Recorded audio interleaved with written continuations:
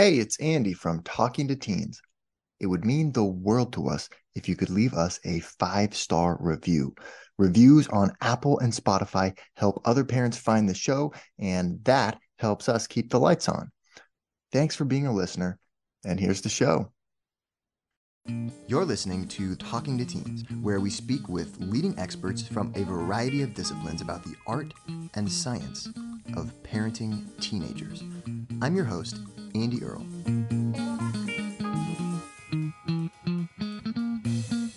We're here today with Catherine Morgan Schaffler talking about perfectionism and how that plays out in parents and teenagers. Catherine is a therapist, a writer, a speaker, a former on-site therapist at Google, and she is the author of the book, The Perfectionist's Guide to Losing Control, A Path to Peace and Power. We are speaking with Catherine today about the idea of balance. We'll talk about what perfectionism actually is, and there's a difference between adaptive and maladaptive perfectionism. We'll talk about 2 simple questions you can always ask yourself to determine whether you're striving in a maladaptive way or an adaptive way.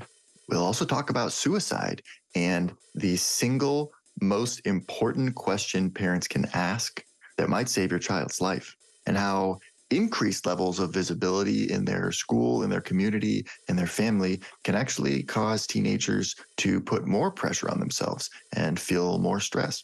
We'll see why we often choose self-punishment instead of self-compassion, and how we can teach our teenagers to be more compassionate towards themselves.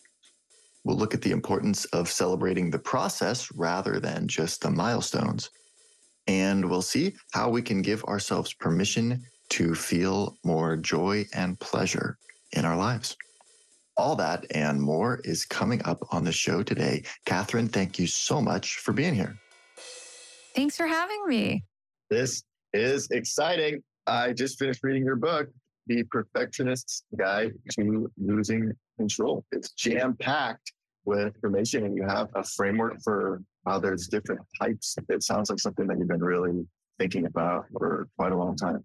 Yeah, I noticed a lot of patterns in my work. I'm a psychotherapist, and in looking to understand what these patterns are and find the names and language to anchor myself and my clients, and I couldn't find it. And so I decided, after doing a really deep dive in perfectionism research, to begin to put language to those patterns myself. And really bring up some super interesting points in the book just about even the concept of perfectionism, and how sort of it's really got me thinking just about how we use this word and what it really means, and how kind of gendered it is, or sort of applied differently to men. It is a highly gendered word, and that's something I didn't even realize until I got into the thick of the book.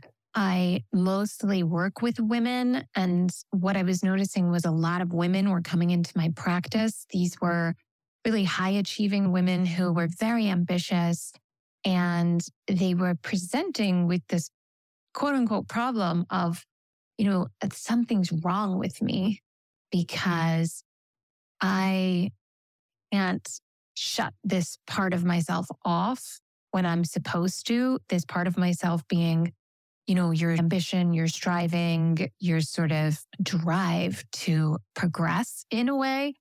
And I can't achieve, again, quote unquote, balance.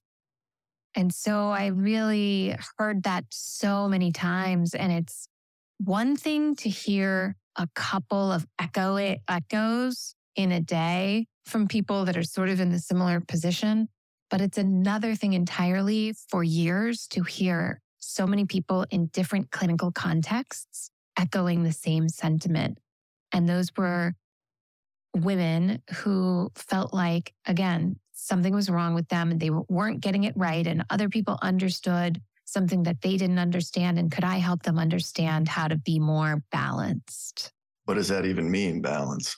Well, that's what I asked. And when we got to the definition of what that means, what we uncovered is that we have stripped down the definition of what it means to be balanced, which in its original context is about energetic equilibrium, right? And do I feel like myself?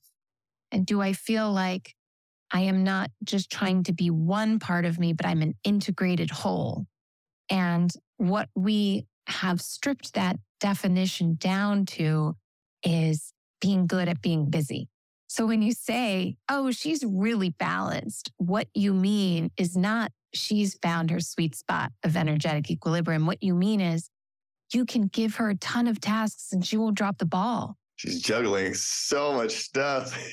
Yeah. And she's picking up the kids on time and making dinner and getting the promotions. She's so balanced. She's really found balance. And that's not what balance is. Balance has nothing to do with busyness.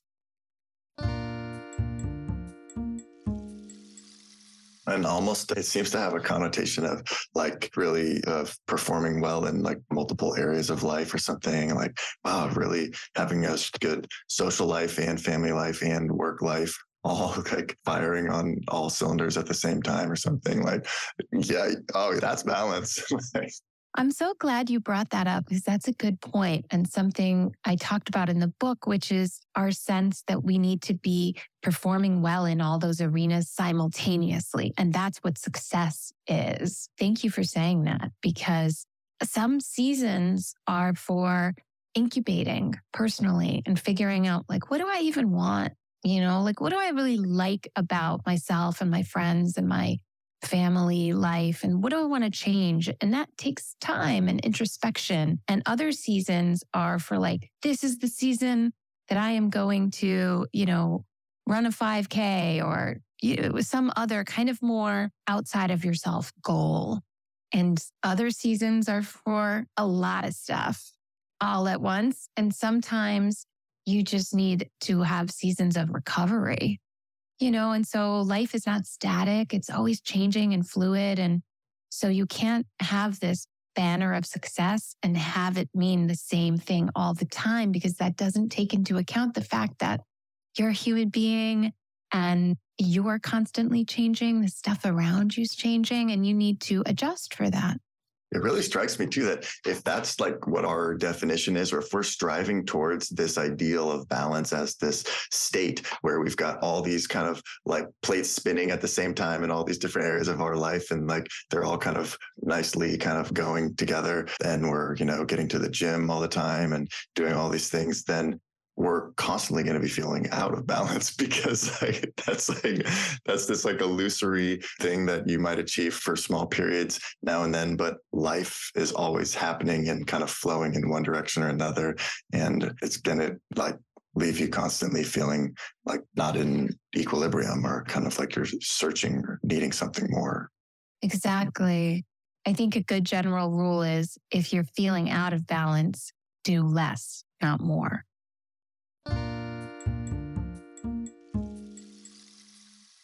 One thing that you do in the book, which I love, is you're kind of actually reframing perfectionism from sort of this thing. You talk about all these words that we use in terms of like, I'm a recovering perfectionist, or, I need to kind of cure my perfectionism, and all these things that really sound really kind of clinical, or like this sort of model where perfectionism is this disease that we need to get rid of. But you talk about a lot of research in the book on adaptive versus maladaptive perfectionism. So what's the difference between those? So perfectionism is, in my view, this innate natural human impulse that all human beings feel, right? We have this incredible cognitive capacity. Our brains can see reality in front of us, and we can also see an ideal in our minds. So we can imagine new, improved, or different versions of things in both directions. So we can see things in a worse way and in a better way. And perfectionists are people who, more often than not, right? So we're talking about in a patterned way, see that gap between reality and the ideal, and they feel something actively inside of themselves. It's a compulsion to try to bridge the gap. Right? And healthy perfectionists are people who understand that the ideal isn't meant to be achieved. The ideal is meant to inspire. And unhealthy perfectionists conflate achievement and inspiration or aspirational lives. And generally, there's two questions that you can ask yourself or people you care about to kind of keep your perfectionism in check and sort of take your emotional temperature. And that is, how are you striving and why are you striving? So if the how is, I'm striving towards this goal, but I'm burning myself out, or I'm disregarding my need for good quality friendships right now because I've got my eyes on the prize and the prize is work and that's what I'm going to do. And then after that's done, then I'll worry about connection and friendship and family and all that stuff. So if you're striving in a way that's causing you to suffer or people around you to suffer, that's not healthy. Conversely, if you're striving in a way that gives you energy, that makes you feel curious, that lights you up, that feels good, that makes you want to share what you're learning and discovering with other people, that's healthy. And then why are you striving? Are you striving because you think getting the thing that you are trying to get is going to give you a feeling that you don't think you would get otherwise? So a lot of people don't feel worthy of a sense of peace or permission to relax or a loving relationship or a feeling of authority unless they're making a lot of money or looking a certain way or pleasing people around them. And so if the why is to certify your worthiness to somebody else or to prove to yourself that you're worthy, that's probably an unhealthy, maladaptive version of perfectionism.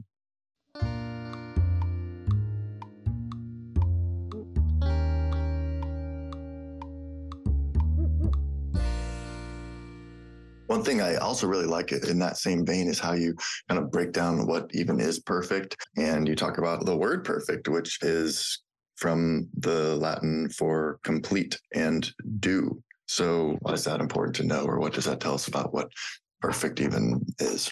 I think that going back to the etymology of perfection helps expand our view of what perfectionists are really after, which is not flawlessness. And that was like the whoa moment that I had in my work and research and writing this book was, I thought perfectionists this whole time were just trying to make everything flawless around them. And that's not the case at all. Perfectionists are trying to create alignment with their inner and outer worlds. And when you're in a healthy space, you're aligned with your own sense of wholeness. So the word perfection comes from the Latin perfecere, per, complete, and facere, do. So we're talking about something that's completely done. And we use the word perfection to describe completeness all the time. Like if you say someone's a perfect stranger, for example, you're not saying they're a flawless stranger. You're saying they're a total stranger to me. I have no idea who they are. And so what I noticed in listening is that when people described perfect moments to me, they were never describing superficial material perfection. They were describing something internal.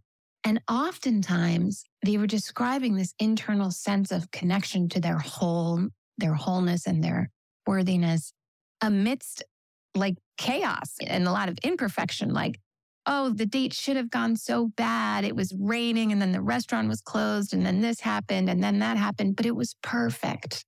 And what they're saying is like, it felt complete. I wouldn't have added any other thing to it to make it better because you can't add to something that's already whole.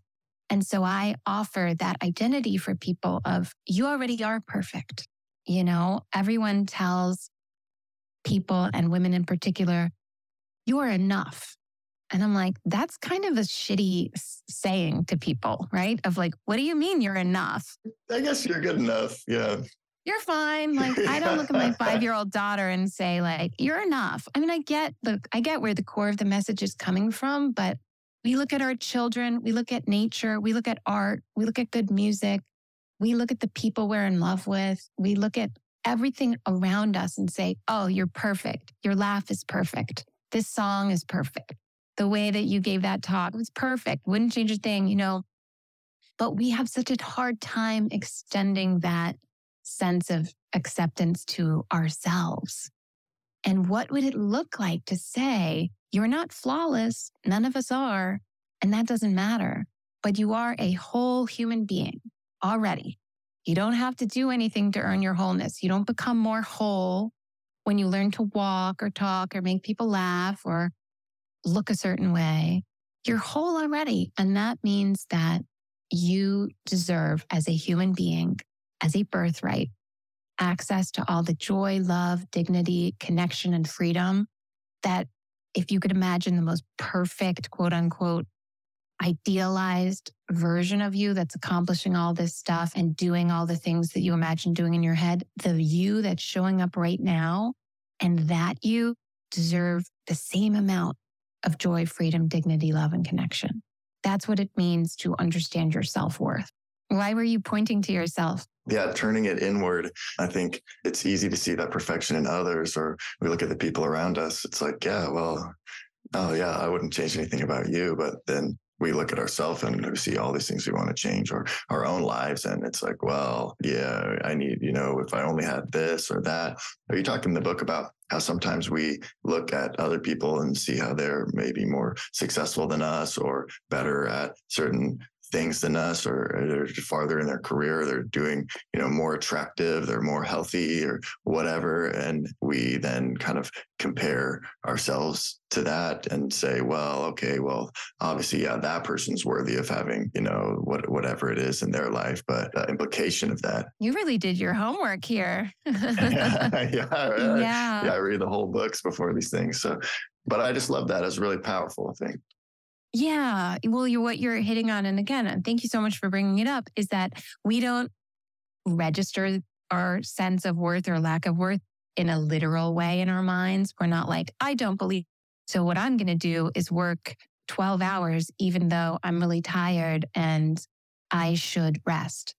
Nobody actually talks like that to themselves in their heads. What they say is, the way this shows up in everyday life is like, oh, well, of course, Andy has a podcast. I mean, he's so smart and he can connect with people really easily. And so it makes sense that he would do that. And the subtext of that is he is smarter than me, or he is more connected than me. And then the subtext under that is he is worthy of more, attention, love, accolades, whatever, than I am, because I'm not that thing. So we're constantly judging. And when, I talk about in the book, when we think of being judgy, we think of being haughty and superior. More times we're making downward judgments. So we're saying all these people are better than me. They're more important than I am. And that is as judgmental as saying, did you know that I am more important than you? Who are you to come to me and ask me the question? I'm more important. And we are very comfortable saying it's bad to be judgmental in that haughty superiority sense, but we're very comfortable being judgmental when we diminish ourselves and exalt others. Well, because that feels humble. That's good. You're just recognizing the awesomeness of other people, but kind of then in so doing, you're overlooking the awesomeness in yourself, or just your innate worthiness. Yeah, and humility doesn't require you to diminish yourself at all. It just requires you to appreciate the bigger picture, and that the fact that everyone has something to contribute and everyone has a talent for something, and that we all need a lot of help if we want those talents and gifts to surface.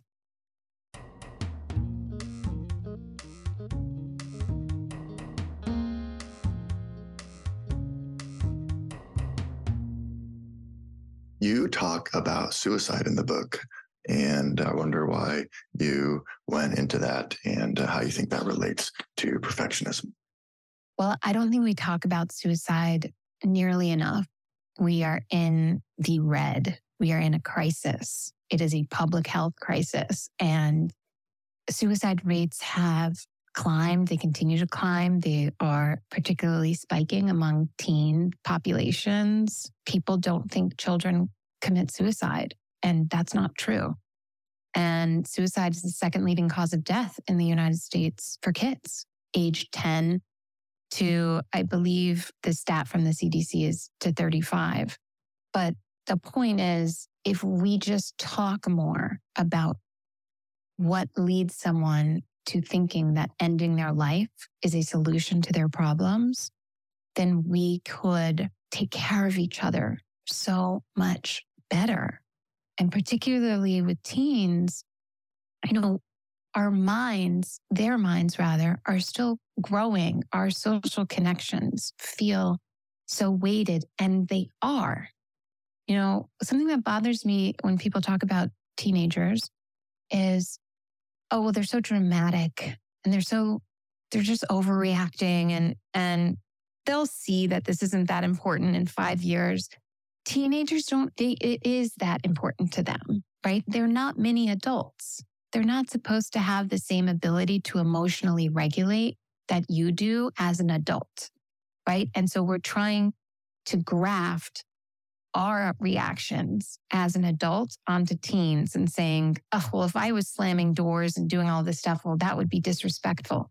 Can you try to recognize that as also somebody who's having a hard time regulating their anger? They don't know how to feel that. And so they're acting out, and maybe having other routes in terms of expressing that anger would help them, instead of just saying, you're so disrespectful, and shutting down what they're doing, which is signaling to you, I am struggling in some way.